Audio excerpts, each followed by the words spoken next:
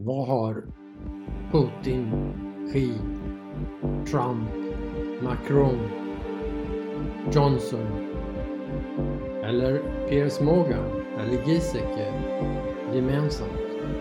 Jo, de förekommer alla i den här korta videon om dagsläget med överblick i coronavärlden.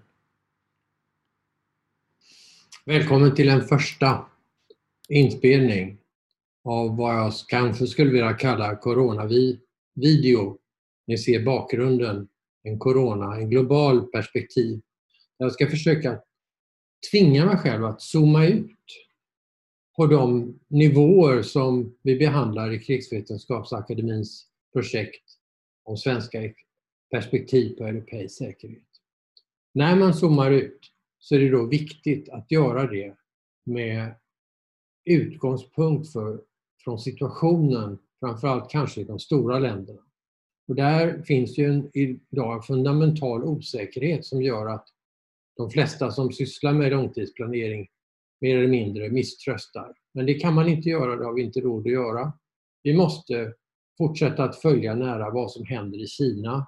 Kommer viruset tillbaka? Vad innebär situationen för det kinesiska näringslivet, för stabiliteten i det kinesiska systemet? I Ryssland pekar virusfallen exponentiellt uppåt. 6 000 fall nya igår.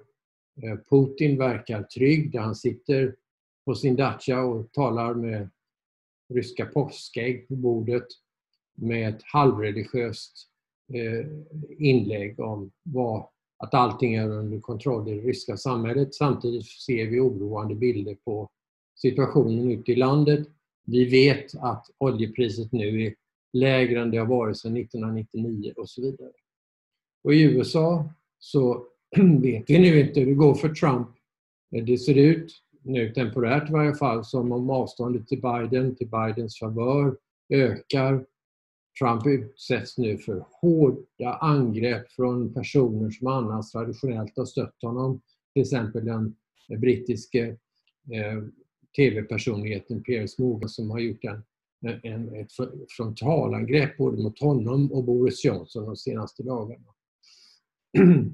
På europeisk nivå har Macron, den franske presidenten, gett en intervju till Financial Times som är värd att lyssna på.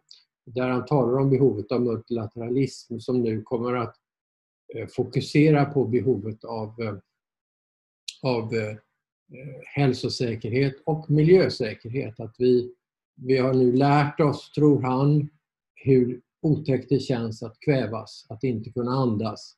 Och att detta kan också appliceras på miljöhänsynen.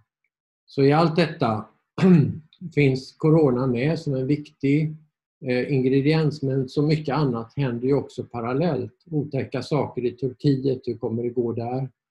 Också där ökar antalet fall mycket kraftfullt, samtidigt som det finns en stor oro för konflikterna runt omkring. Och kommer hända i Afghanistan där presidenten sitter i karantän och så vidare.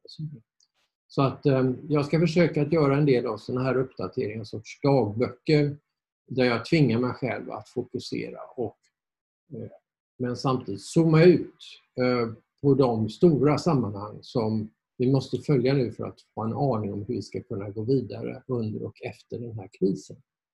Det är tematiskt, globalt, multilateralt, geografiskt.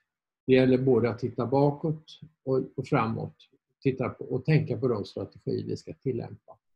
I Sverige har vi debatten om vi gör rätt eller fel. Det visar sig antagligen så småningom om vi har gjort det eller inte.